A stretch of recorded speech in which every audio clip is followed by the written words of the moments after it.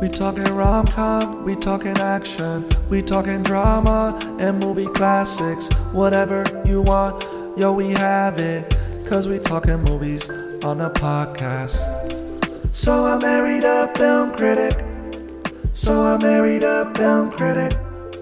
So I married a film critic. Hey honey, I just want to talk about the movie like casually. You don't have to bring up the cinematography. Honestly, let's just talk about like how the characters were fun. Married a film critic. So I married a film critic. So I married a film. Welcome to So I Married a Film Critic. It's me, your co-host Julia, with my film critic husband. Hey, how you doing, everybody? We're talking about Night of the Living Dead, which is perfect for the month of October. Hopefully, we'll get this on the air at the appropriate time. If you're listening to this in December, something has gone horribly wrong. Or not. Or you could just like horror movies. Yeah, you know, that would be me. I mean, I'd watch Night of the Living Dead in December, February, whenever, Labor Day. Well, let's tell our lovely listeners why we watched this movie. We were sitting on the couch and I said, hey, do you want to watch something? And you said, I have homework to do. Yeah, well, I'm teaching a class at the University of Hawaii Maui College. The class is horror cinema. And this week we're dealing with predominantly independently made horror films, two films in particular, the 60s, that are very influential, very important. And I love these movies. One is Carnival of Souls, and the other is Night of the Living Dead. So I suggested, can we watch one of these tonight? You would actually be saving me some time, so, you know, get to do my homework. And you remembered that we saw Carnival of Souls in the movie theater about a year or so ago, and it was the RiffTrax version of it. And I remember walking out of the theater with you, and you're like, oh my God, I could not have imagined watching that without the RiffTrax. That was terrible. So clearly we weren't going to watch Carnival of Souls, but you have never seen Night of the Living Dead. And I thought, well, you know, it's a really great film in addition to being scary and a zombie movie and influential. And I figured, I'm never going to ask you to watch this with me again. I'll beg, but, I know it's not going to go anywhere. But, I love that you watched this with me tonight because I do know this movie really well. I grew up with it. I love this film. But I did want to watch it before class. I want to be ready to talk about it with my students and see some things that I had noticed before. How many times have you seen this movie? At least 10. Wow. Yeah, at least 10 times. But I'll tell you what, though, not to make this a plug for the Criterion Collection, but it's never looked this good. I haven't had a chance to throw the disc on since I purchased it, and it looked really good and clear. I'm used to this movie being all scratchy and splotchy and kind of blurry. The short version of it, this movie is in public domain, so there are so many versions of it out there, and most of them are not cleaned up. Most of them look really bad. This is the first time I've seen it, and I've really actually found myself invested in the performances, and I could actually hear most of the dialogue. It was a very cheaply made film. No disrespect, it was a low-budget indie, but nevertheless, it wasn't done with state-of-the-art equipment then, and time hasn't been kind to it until the Criterion folks cleaned this movie up. And yeah, watching it with you tonight, I was really, it really did feel like seeing it for the first time. Well, we've talked about this movie, and you've always kind of done the line for me from the beginning. They're coming to get you, Barbara. Which I'm like, okay, well. Now you know what that's from. That's fun. Johnny. You're still afraid. Stop it now, I mean it. They're coming to get you, Barbara. Stop it. You're ignorant. They're coming for you, Barbara. Stop it! You're acting like a child! They're coming for you. Look, there comes one of them now. So we watched Night of the Living Dead. Oh my gosh. That is the title. Just forgot. Are we doing this too late? It's funny. And I was surprised because I feel like I had already seen it, but I had never seen it all the way through. I've seen the first part. And you told me the ending, unfortunately, years ago. I never thought you'd see it. So I'm like, it's a really amazing ending. Let me tell you what happens. I never thinking you would ever watch this with me. I do regret that. Yeah. So you asked me, okay, well, why don't you just give the synopsis of the movie? So Barbara and her obnoxious brother go to a Johnny. They go to the cemetery to put a headstone on their father's tomb. And they've been on the road. Apparently, it's a 6-hour road trip. Johnny is grumbling about it. Barbara's kind of indifferent about it. They're definitely a couple with a very contemptuous sort of relationship. A brother-sister couple. Oh, okay. Who have like a really kind of bratty kind of relationship. And moments after they get there, a zombie shows up, kills Johnny. Barbara's on the run. This zombie pursues her for quite some time, and then she finds herself in a deserted farmhouse. Or so she thinks. So she thinks. And then next thing you know, Benjamin shows up. Ben is played by Dwayne Jones, and he's the only African-American actor in this film.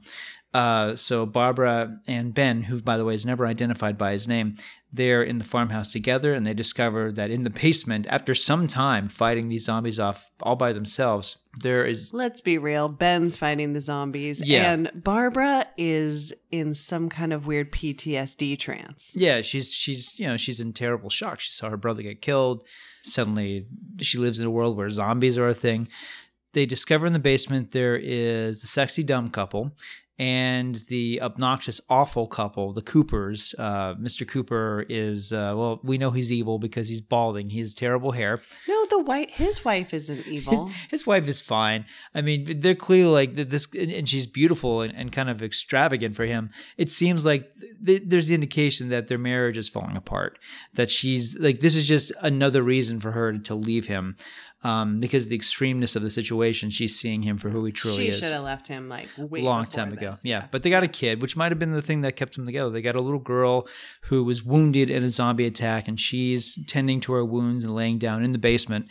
But now that everything is out in the open, you basically have 6 adults. The one little girl who's in the basement basically has a plot device. And these 6 adults decide whether or not they're going to work together to board up the house and come up with a plan to either escape or just make it through the night. Yeah, and I was surprised when the people under the stairs finally came out because I was not expecting that. So that was a fun twist, and I didn't know that there were so many people because there's like they kind of come out like 2 at a time, and then you don't know who's all down there. So that was fun. But when they finally come up with this plan, so Ben, he ends up on the property because he finds this truck, and then the truck needs more gas, and he sees that there's like a gas pump at this farmhouse, but it's locked up, and then the zombies are coming. So that's how he ends up in the house. And they come up with this plan to kind of make Molotov cocktails and throw them at the zombies, and then get in the truck, drive over, fill it up with gas, and then somehow get back to the farmhouse and get everybody in. Because they have figured out how to work the radio and the TV, and they're, we're hearing along with them what's going on, that there's these mass murderers out there and they don't know what happened, and it might be radiation, and, now they want everybody to go to these different, high schools and places where they can be protected by, the military. And I was laughing because the dumb couple, the sexy dumb couple, he's telling her, well, we need to go. We need to think of a plan. And she's like, but why? Why do we have to go? We're safe here. And he's like, because the TV told us to. Like, wow, if that's not, just a commentary on where we are. Yeah, it's very relevant. I got to say, like, it's an interesting part of the film because to kind of, let me quickly say one of my favorite things about this movie. I mean, it's basically 6 adults trapped in a room together, and you're basically seeing how fear affects all of them in a very different way. They're all dealing with this ridiculous situation very differently. They're aware that this is worldwide. They become slowly but surely aware that the dead are alive and that they are cannibals, and that there has something to do with space radiation. That's probably why this thing happened in the first place. So they're aware of what's going on in some weird kind of disconnected way, but at the same time, they're all dealing with their fear differently. Some people like Barbara are shutting down. Mr. Cooper, who, I'm making jokes about his hair. I mean, he's awful. He is just awful, the worst. And this guy, like, on the one hand, he's very aggressive, but at the same time, he's doing that because he's terrified. So it's like he's like this self-destructive sort of guy. And his wife, who seems like she's a pretty cool person, but at the same time, she's also she's dealing with the biggest monster, which is her husband, not the zombies. And of course, the fear that her daughter's downstairs. The sexy couple, they're just dreamily looking into each other's eyes. They don't even seem to be completely aware of the zombie apocalypse, while Barbara is dealing with her thing. But Ben is like, he is on it. He has, without even getting into the social commentary that this movie is clearly implying, Ben has clearly been up against a wall his whole life. Ben has clearly been dealing with, not only being oppressed and having to deal with the violence, but, having basically to think very quickly. So he, as Julie has indicated, he puts together this plan, and it's funny because it seems like it's like, yeah, this is great. This is going to be the part of the movie where we're going to move to a different location, because he gives Mr. Cooper, who is awful but somewhat competent, the job of being on the second floor of the house, great vantage point, lighting Molotov cocktails and just throwing it out the window. And as Julia said, that's like the best job. I mean, that would have been my job. How fun is that? Yeah, just to throw Molotov cocktails at zombies out of a second story window. Great. But unfortunately, sexy couple, they kind of improvise mid through the job. She ends up not wanting to leave her boyfriend, so she kind of at the last minute gets in the car with him. They go to this house. I guess we could spoil it. I mean, the movie did come out in 1968. Yeah. If you need spoiler alerts, I'm sorry. This is not the podcast for that. Well, but the guy, so sexy guy, he tells Ben, I can drive the truck. And Ben's like, great. He's like, I got this. And then his wife, sexy wife, she can't wait in the house for him. Like, she has to go with him. And so she jumps in the truck and they drive to this gas pump. And what happens? They basically light themselves on fire. On fire. Yeah. Cause Ben has a flaming torch. It's been flaming this whole time. And they start the gas machine, but the gas is like going everywhere. He doesn't even park next to the gas pump like a normal person. He's like 10 feet away, and then he sprays the gas spraying it everywhere, like whoa, I gotta get this into the and it just goes everywhere. Next thing you know, the truck's on fire, and the young couple is just driving away like it's gonna be okay. Yeah, like they drive away thinking, maybe if we add more air to this, maybe if we go faster, we'll douse the flames. And Ben, you know what? To Ben's credit, I would have been like, what the no? He just sort of puts a blanket down and tries to stamp it out. Yeah. Yeah. It's the thing about movies like this is like, I always try to think, I don't know what it's like to be, I've had bad things happen to me, but not quite like this, obviously. So I try to give the benefit of the doubt to these characters when they do dumb things like hide in the closet or hide in the basement, whatever it is that, dumb people do in dumb horror movies or great horror films. But in this case, like sexy dumb couple, what they do is so stupid.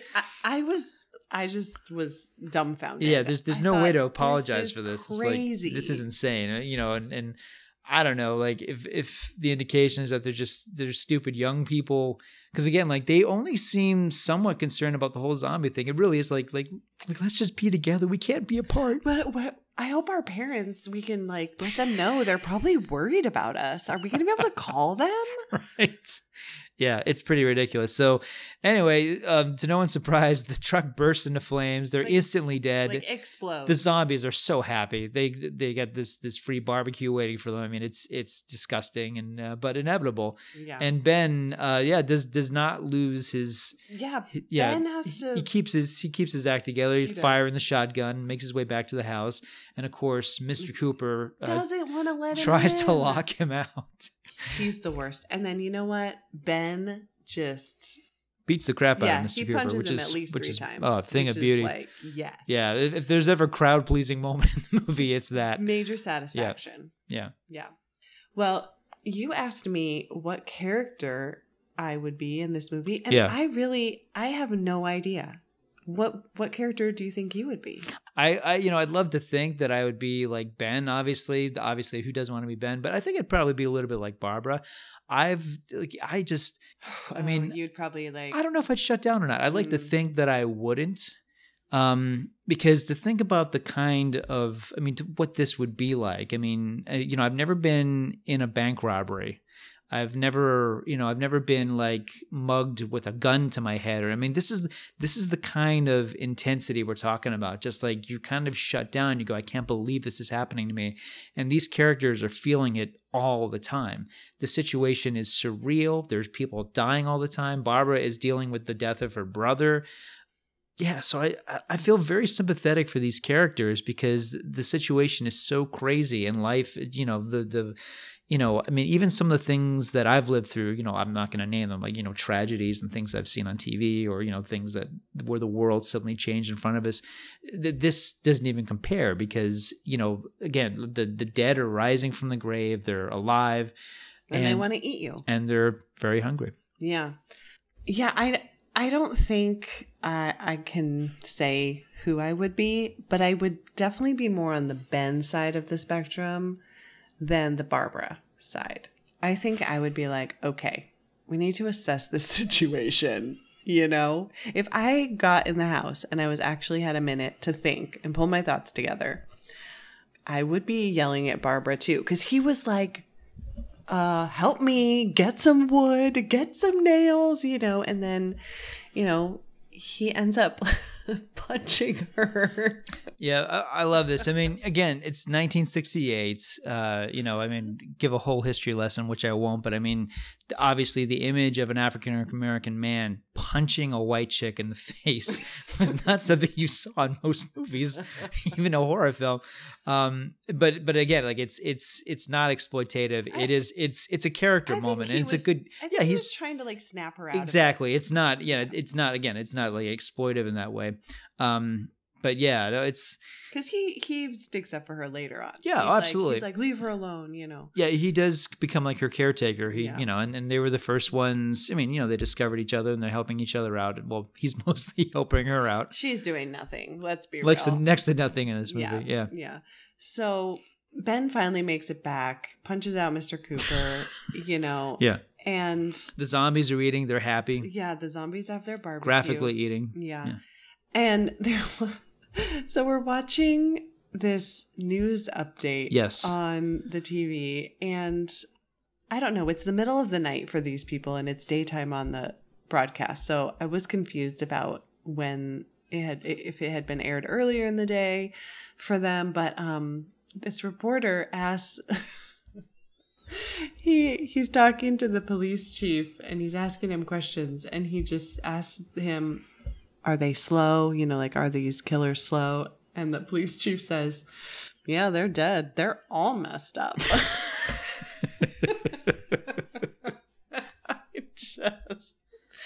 I just lost it. Chief, if I were surrounded by 6 or 8 of these things, would I stand a chance with them? Well, there's no problem. If you had a gun, shoot them in the head. That's a sure way to kill them. If you don't, get yourself a club or a torch. Beat them or burn them. They go up pretty easy. Well, Chief McClellan, how long do you think it will take you until you get the situation under control? Well, that's pretty hard to say. We don't know how many of them there are. We know when we find them, we can kill them. Are they slow-moving, Chief? Yeah, they're dead. They're all messed up. It is a little inconsistent, not in a way that I think hurts the movie or hurts the lore of it, but this is always the thing why zombies have never scared me as movie monsters, which isn't to say this movie isn't scary. It is, and you were jumped a few times. I still find this film frightening in a lot of ways. Well, there were just a couple things that scared me. There's a dead body in the house, and then, I don't know, there was like one other time. A hand comes through the window. You definitely didn't. There's a death scene we're going to talk about shortly, which is pretty horrifying. Yeah, but overall, it wasn't a movie where I had, something over my face or anything like that. Okay. Okay. And some of the acting, obviously, where the women are like, oh, like they're like kind of moving. It feels like everyone's moving in slow motion a little bit. Yeah, to my point, zombies don't scare me because they're reanimated corpses. And obviously the corpses that are just coming back, I mean, obviously those are probably the best, most effective killing corpses. But when you think about this idea that they're coming out of the grave, they're coming out of the coffin, or they're coming out of the mausoleum, whatever. I mean, like, those joints and those limbs, they shouldn't be working that well. Zombies shouldn't be that much of a threat. The first zombie we see in this film, and the movie has a great callback to that. He's in the last scene of the film too. The very first zombie that Barbara and her brother see stumbling around in the cemetery, he's very powerful. He's very strong. He's very fast. He's a quick killer. Yeah, but he's also wandering around the cemetery. Yeah, you think he's like a crazed hobo at first. Yeah, like you don't really know which is a really nice misdirect. Yeah. But yeah, the zombies are, again, like, this is not a criticism against the film. I think it's pretty much a near perfect film. But some of the zombies, they're, some of these extras, they've got really elaborate makeup on. They're like going full method. And some of these actors look like they just woke up and haven't showered in a couple of days. And they just walked onto the set. And George Romero's like, you're a zombie. Great. You have bags under your eyes. Just stare at the camera and walk around there. Oh, that's good. Yeah, and you don't have anything. Take your clothes off. Yeah, there's perfect. A naked zombie. There's a naked zombie who, her power is nudity. She doesn't do anything. Just walks around she's like a distraction for the other zombies. Yeah. So, I don't know. Then we have the kid. Ben is asking the parents, what happened to your daughter, and because they're trying to figure out another vehicle since his truck exploded. Sexy dumb couple destroyed the getaway vehicle. And so they're like, well, our car's a mile away. You're not going to be able to carry our daughter and all this nonsense. And so he said, well, what happened to her? And they said, well, she was bit by one of them. And he's like, disgusting. They probably have so many diseases. Which I gotta say is one of the most sensible things anyone's brought up in this movie. Ben is like, okay, your daughter got bit by one of these things. She probably, at the very least, has rabies or something really, really bad. Yeah. Like, he gets it immediately that this is going to be a problem. And of course, the film takes it to a very nightmarish level. There is a murder scene that happens where the little girl is reanimated. She takes a garden tool, murders her mother. I'd never counted before. She stabs her 14 times. Yeah, it's intense. It's grisly stuff. Yeah, it really is. And even I was like, okay, this is getting really bad. Yeah. That's when you're like, okay, now it's bad. Now it's bad. Now the daughter's when the cute little girl is murdering her mom. Yeah. Yeah. Yeah, it's awful. Yeah. Now we're getting close to the end. Yeah, I mean, it's, I love this film because it takes off immediately. Julia was going into the kitchen to like get her something to drink, and she's like, you want some chocolate covered almonds? I'm like, no, come back, watch. I'm like, you gotta see the beginning because like this movie, even though it does have dialogue, it doesn't have a lot. And I'm just like, you gotta watch this movie from beginning to end because like it takes off like a rocket. I mean, there's only like 3 minutes of dialogue. The zombies show up, and then it's this great pursuit. I love the scene of Barbara escaping to the house in a car with no keys in it. And then, there's a bit of talking in the house about what they're gonna do. But really, I mean, this is, it works like an action movie. A slow motion action movie. Well, yeah, because the thread is, they're taking their time, but they are taking their time. But yeah, eventually the zombies kind of decide to break into the house, and then everybody either has to retreat to the basement or they get killed, and we're just end up with one character. Good old Ben. Yeah, it's I don't know. Like, it didn't do anything for you. It always bothered me that Barbara basically eats it because her brother. Oh yeah. Yeah, she sees her brother in the horde of zombies. She's like, Johnny, and of course, Johnny isn't wearing his glasses, but he's ghoulish, and he. Well, yeah, I mean, she wanted to go out and save him, but of course Ben punches her and says no. It's the only way to get across to Barbara, apparently. But yeah, it's really sad. I thought so. I mean, that's probably the image that's always bothered me the most, that it goes full circle back to her brother, and and it's like these characters are not acting rationally because, for example, the mother isn't going to part with her daughter. Barbara, her whole thing is like, we got to go back and find my brother. It's like there's this human aspect to this that it's like, and that's the thing about zombies in general, I should say. We're not talking about werewolves or vampires. I mean, these are people. These are human beings. I think all the women basically die because they're attached to a family member. Yes. That's basically how it happens. I completely agree. Yeah. Yeah. Yeah, who's the film professor now? If you want to teach my students, I'm just kidding. You go right ahead. Just kidding. No, but that's exactly why. No, you're right about that. And yeah, and the men are like, they're kind of like working out their traditional male roles, and it's not working. Or it's just like it's a reverse, because clearly in a typical movie, sexy young guy would be the star. Yeah. He would be the lead. In 1968, Ben would probably be told to, he would probably be, to use a terrible term, he'd probably be put in his place, or he'd be told no, you're going to listen to us and do what we say. Yeah, but Ben takes control. That's the wonderful thing about it. No, Ben is. You're going to be in the upstairs. Yeah. He's like, I'm in charge of the upstairs. You go to the basement. Right. And you be in charge in the basement. He's an empowered African American Yeah. man, and most importantly, I mean, he's a really smart man. So the film, again, it's like it's reversing expectations for the way this role will be treated in most movies at this point in time. And then meanwhile, Mr. Cooper normally would be like this loving father figure. What's great about Mr. Cooper, not only is he not that at all, when he exits the film, nobody reacts at all. Like, it's not even the tragedy of like the loss of life. Even his wife is like, oh well. I mean, even the camera doesn't linger on him. Yeah. He's just sort of left in the corner. Yeah. Yeah, I gotta say, like, it's great. You can almost feel the movie's contempt for this character. Yeah, definitely. So then we see all of the police and the search parties. And it's the next morning. Yeah, they're going through and they're trying to find alive people, but they're trying to kill all the zombies and then burn them. Mm-hmm. Because they decided headshots and burning are the only way to get rid of them for good. Yep. So, Ben's in the basement and he's hearing dogs barking and he's hearing gunshots and he's kind of waking up and he's thinking, he's the lone survivor. Yeah, I survived this. I'm going to get out of here.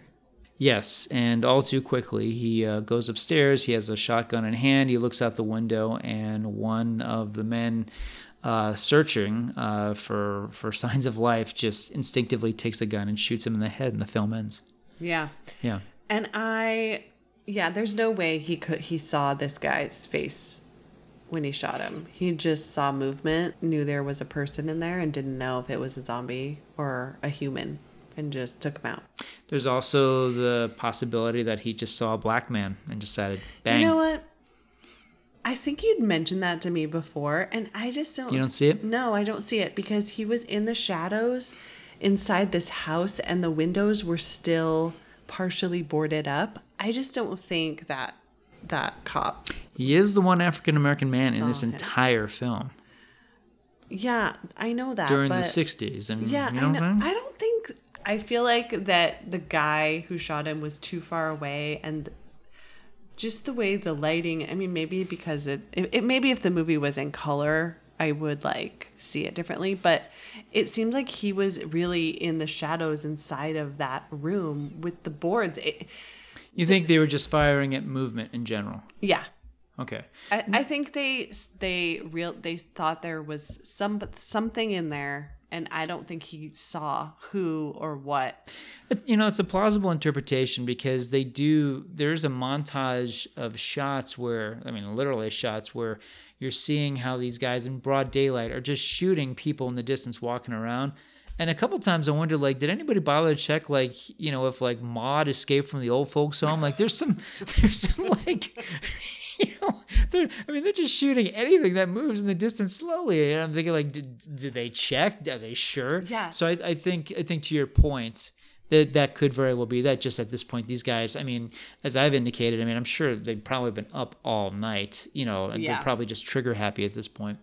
Exactly. And they're hoping to just be done with this whole situation. So Because when you had told me the ending, I don't know, years ago. I'm amazed you even remember the ending. I know. I thought he came out on the porch and was then shot. Okay. And so then I was thinking, oh, maybe there is an argument that there is racism involved, you know, as well as this zombie thing. But after seeing it, I don't think so. Well, what do you make of the final moments? The end credits kick in, but then it's a photo montage of how they dispatch of the body and they burn the body. I mean, I think the imagery, and I know Romero was certainly making a commentary because his movies are all social commentary. He makes zombie movies and disguises the zombies of the Trojan horse for what he really wants to talk about. In this case, you know, the final moments, I mean, I think you can say that it is pretty explicit that he's trying to make the comment about, you know, violence against African Americans and violence against human beings in general at this point in time. At this point in time, we're not only talking 68 about civil rights, we're talking about Vietnam, we're talking about the protests, we're talking about all sorts of bad stuff happening in this country, which unfortunately we've come full circle to. I didn't have any strong feelings or thoughts during the ending photo montage. I don't know. So you don't see the social commentary then, in terms of talking about race relations. You don't see it in this film. No, I'm not saying that. I think what you said was right on. I just don't think that he was shot because he was black. And you know, and to your point too. I mean, the movie doesn't really make the observation verbally that he's African American. Yeah, nobody says anything. Nobody says anything. There is the line where Mr. Cooper. You know, some people have said, like, that's interesting, where Ben is taking charge. He's telling him to get in the basement. me and sexy young guy will take care of this. You just stay in the basement. And Mr. Cooper looks at him and goes like, "You bastards!" And it's not indicated whether he's just talking about the two of them or if he's talking about black people in general. People have said, like, well, you could maybe that was his way of you know. Yeah, the movie, otherwise, they never make reference to Ben's race. Yeah, which is fine. Which is also the sign of a progressive filmmaker, because most movies at this point would not only make a point of it, but, you know, treat it in a way that's really, really cartoonish and cliched. Yeah, I found it actually refreshing that they didn't really make a big deal about it. Like, Ben was just... You know, he's telling his story about what happened to him, and he ends up in this farmhouse just like all the rest of these people, which is completely plausible to any real life situation. I mean, who knows if something happened in real life and you were in the middle of nowhere and there was some house, you could end up in a house with anybody, you know, man, woman, child, any race, whatever. So I kind of like that he just that was his decision, that he went with it, and Ben was in charge, and that's just the way that it was. And Romero was definitely making, you know, again, like in a very smart way, he was making a progressive decision of just like, hey, I'm going to have this actor in this role, and it's going to be a role that you don't normally see an African-American man in at all. Yeah. And it's you know, it's funny now, we go like, well, this is the thing. This is typical for most movies. But in '68, I mean, unless your name was Sidney Poitier, if you were a man of color, you were not the star of the movie, unless it was a blaxploitation film, which came later. Yeah. So I do think you could probably opine about all sorts of like messages about what the movie's trying to say. But I think just on a surface level, it's just a really good horror zombie movie. And do you think it's good? You like it? Yeah, I mean, okay, zombies are the least scary to me. I feel the same way. We've talked about this. Yeah. I don't know. Werewolves bother me more, although I've always said if I could be a monster, I would definitely want to be a werewolf. I can't think of anything cooler than turning into like a 7-foot tall dog with superhuman strength. I'm like, okay, my problem is I have a lot of fur and I like to eat meat. It's like, no, I could make that work. I think vampirism is a much bigger problem because you have to murder people at least once a day. You have to drink blood, which is gross. Yeah. And, you know, you can shapeshift, which I think is probably more of a hassle than anything. I mean, I don't know. we've watched a lot of like comedy zombie horror movies. Yeah, that's true. Like, I took you to see Shaun of the Dead when it was in the theater. Yeah. And I think I showed you Warm Bodies, which is Yeah. also a zombie love story. But yeah, no, I don't think I would be hard pressed to think of another actual zombie movie I've ever had you watch. And honestly, like, I'm a real snob about these movies. George A. Romero is the director of Night of the Living Dead. What I've been saying for years, and most people think it's obnoxious when I say this, the other zombie movies just don't matter. I think his are the ones that matter because, again, his movies, he's using zombies to talk about He did more society. zombie movies? He sure did. Oh, wow. He's done a lot of different kinds of films. He did Creepshow and The Dark Half, great films, but primarily horror. But no, he after this, in 1978, so this is 10 years later, he did Dawn of the Dead, which is this movie in a shopping mall. So you've got zombies. I mean, it's Didn't dark. I see the remake of that? You might have, and it's not that. I don't think it's that great, but people Yeah. love it. But yeah, the zombies are kind of brainlessly walking around a mall, which is a total comedy about consumerism. He did Day of the Dead, which is set in a military base, which I'm not crazy about, though it has its fans. One of my favorites is Land of the Dead, which was very much about the George W. Bush presidency, and Dennis Hopper is like the stand-in for W.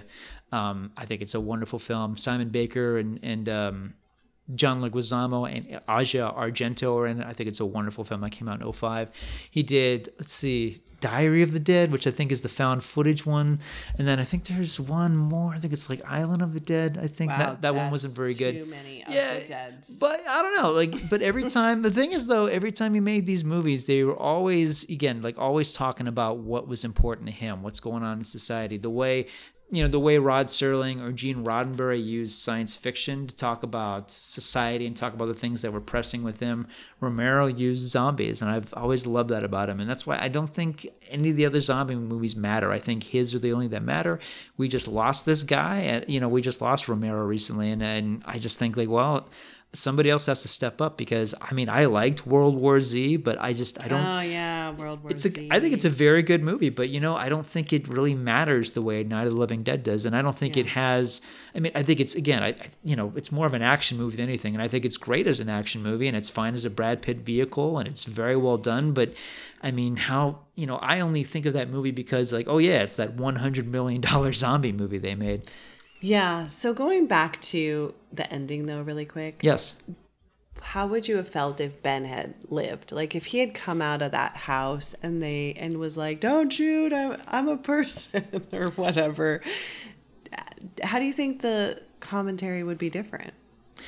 I don't know if I would buy it. Because this movie is about the loss of human life. The movie begins in a cemetery. One of something I always thought was interesting was that as the opening credits begin, and they're not particularly fancy or stylish opening credits, but the last credit, directed by George A. Romero, it's on an American flag. It's on one of the tombstones has an American flag waving on it. So it's like, again, I think Romero is kind of setting the table that this movie is a representation or a metaphor of where we were, or again, where we are. But also, because the movie begins in a cemetery, somebody dies in the first 3 minutes. And it's it's one of the two characters we're just getting to know. And we do like him on some level because he's entertaining. He's interesting. No, we don't. It's not like Mr. Cooper where we're just counting the minutes till he dies. We care about him. The only thing I said about Johnny was, wow, this guy complains a lot. In any case, it's her brother. It's tragic. It is tragic. So my point being is that... bad for Barbara, but... Yeah, we should feel bad for Barbara. She's watched her brother die. So my point is that I don't think an optimistic ending would have worked. I think it might have felt like a cop-out. I think a better ending would be that Ben escapes on the run. I don't think I buy an ending where he's, working with the local sheriff department. No, I'm not saying that. Yeah, I don't know. I think Ben... I would love to think about an ending where, Ben could have got in a car and driven off. Let's do that ending.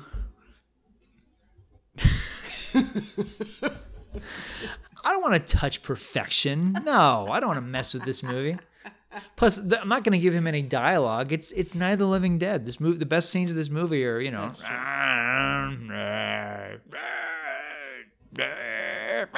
Yeah, I think if I could change the ending, Ben would have fallen asleep in the basement. And he wakes up and it's all a dream. No. And everybody is at the Thanksgiving table like, Ben, we saved you a spot. Oh, thank you. Mr. Cooper's like, we're so glad you're here, Ben. We just love you. Happy Thanksgiving there, buddy. Oh my gosh, no. That's And the little girl is like, you know, Uncle Ben, every time the bell rings, an angel gets its wings. wow, this is getting That's worse right. and worse. That's right. Stop. With the twist ending, there's a knock at the door. They open the door. And there's a freeze frame of the zombies. Okay, that is not That's what a great ending. That's not what I Yeah, was the thinking. double twist dream ending. a Yeah. double twist dream. Okay, no, my ending Okay. would be Ben falls asleep. Okay. He doesn't hear the search party. Okay. He just is, he's blissfully asleep because he's so tired from all his zombie fighting. From dealing from plus slapping Barbara and Mr. Cooper. yeah. All the slaps. And just being so pissed at sexy young couple. Yes. And then they clean up everything outside and they leave. And then he finally wakes up and he walks out of the house and it walks off into the field and just starts his life over.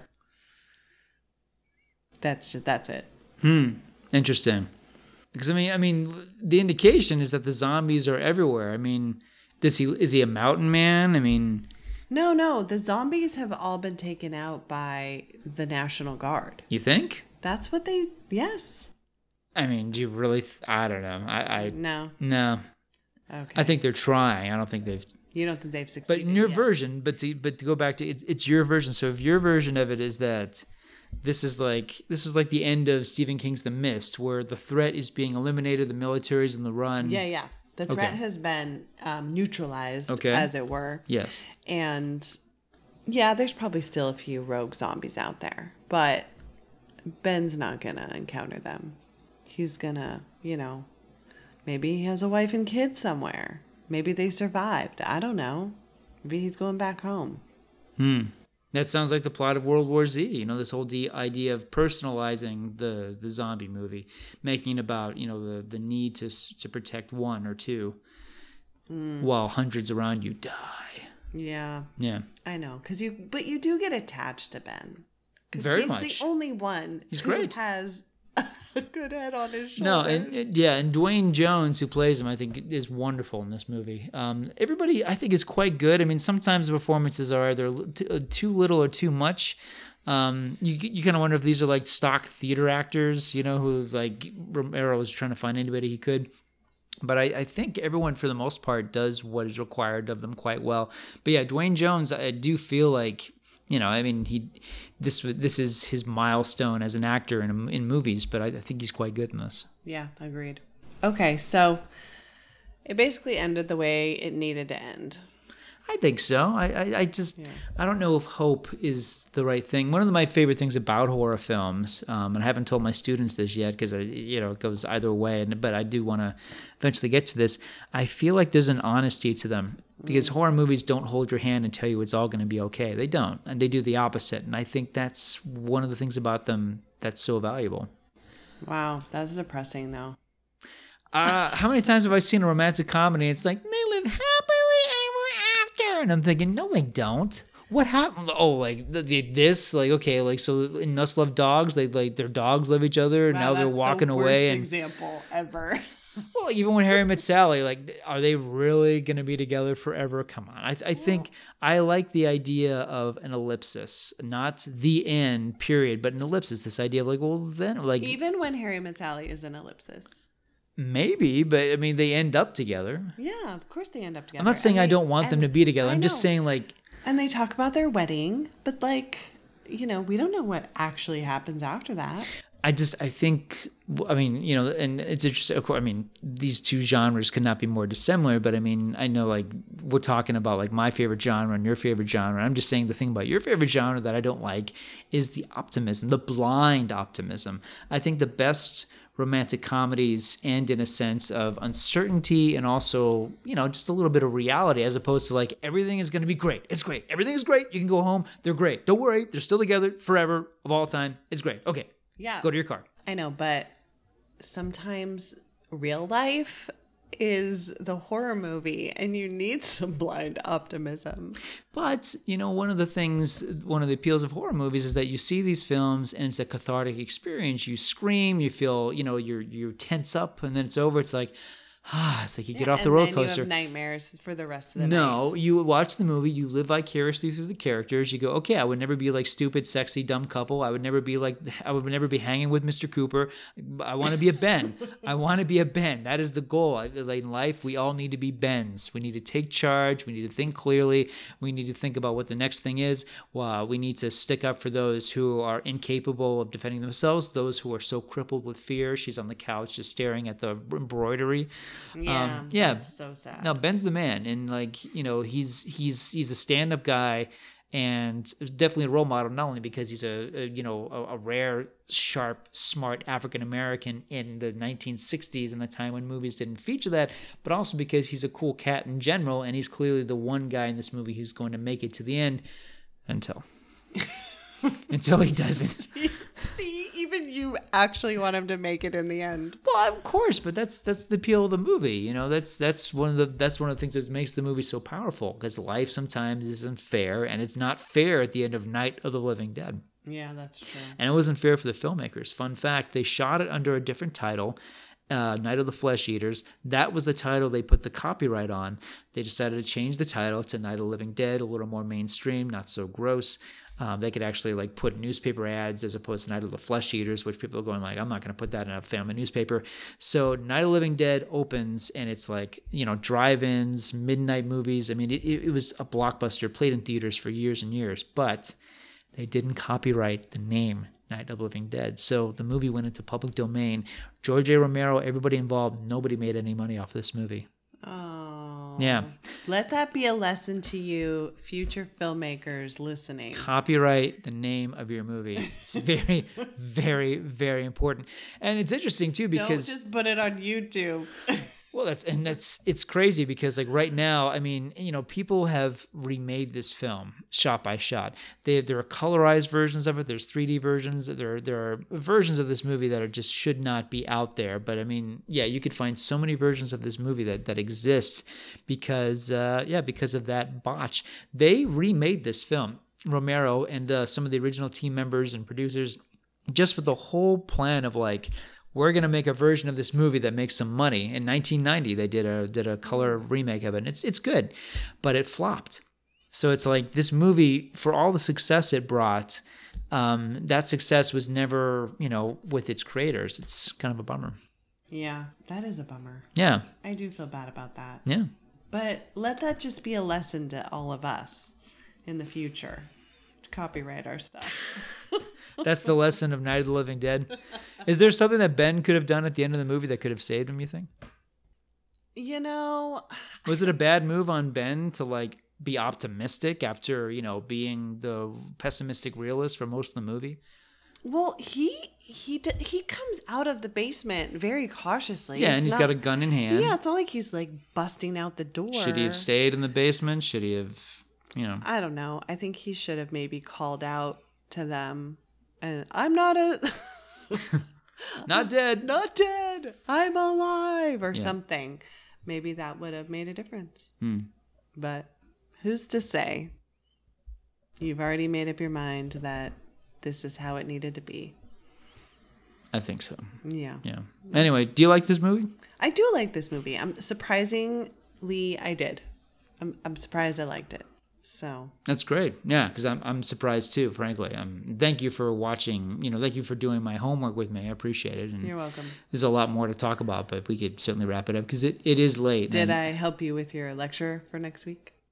Yeah, I mean, I think one of the things to talk about, again, not only are the socio-political things about this movie, which of course is something I'm going to latch on to because, again, it's 1968. No, and I think you should for your class. Maybe not right now. Well, no, not right this second. Okay. What I'm saying is watching it with you and talking to you about this, it helps me kind of get into the mindset of what I'm going to be talking to them about. And also, I mean, I gauge what your students are going to say because they're going to be like me. They've only just seen it one time. Yeah, because there will be students who have never seen this before. Mm-hmm. Definitely. most of my students, I suspect, have not only seen Shaun of the Dead and World War Z and 28 Days Later and 28 Weeks Later and all those films. But zombie movies are, it's old hat. It's a cliche.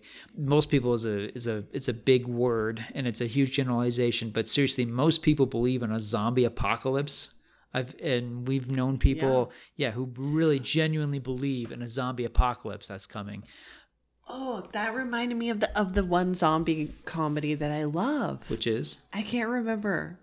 With What's it about? No, with Maybe I could help you. I've seen a few of these things. like the double tap. Zombieland. There you go. Duh. There you go. Yeah. So my students are familiar with all these things. They've probably seen Zombieland Many times. I'm sure they love it. And they've seen the sequel too. And in this case, this is the one that basically started, as I was telling you before the movie started. There have been movies about zombies prior to this, but this is the movie that set forth the idea that they are definitely undead ghouls, they are corpses, and they are cannibals. I mean, Romero put that in motion, and every movie that dealt with zombieism subsequently owes everything to Night of the Living Dead. And on that note, you guys, we're going to go to bed. And thank you for hanging out with us. Yeah, so whether you're listening to this on Halloween or on Christmas, happy holidays. Happy holidays. Merry Christmas to all. Thanks, everybody.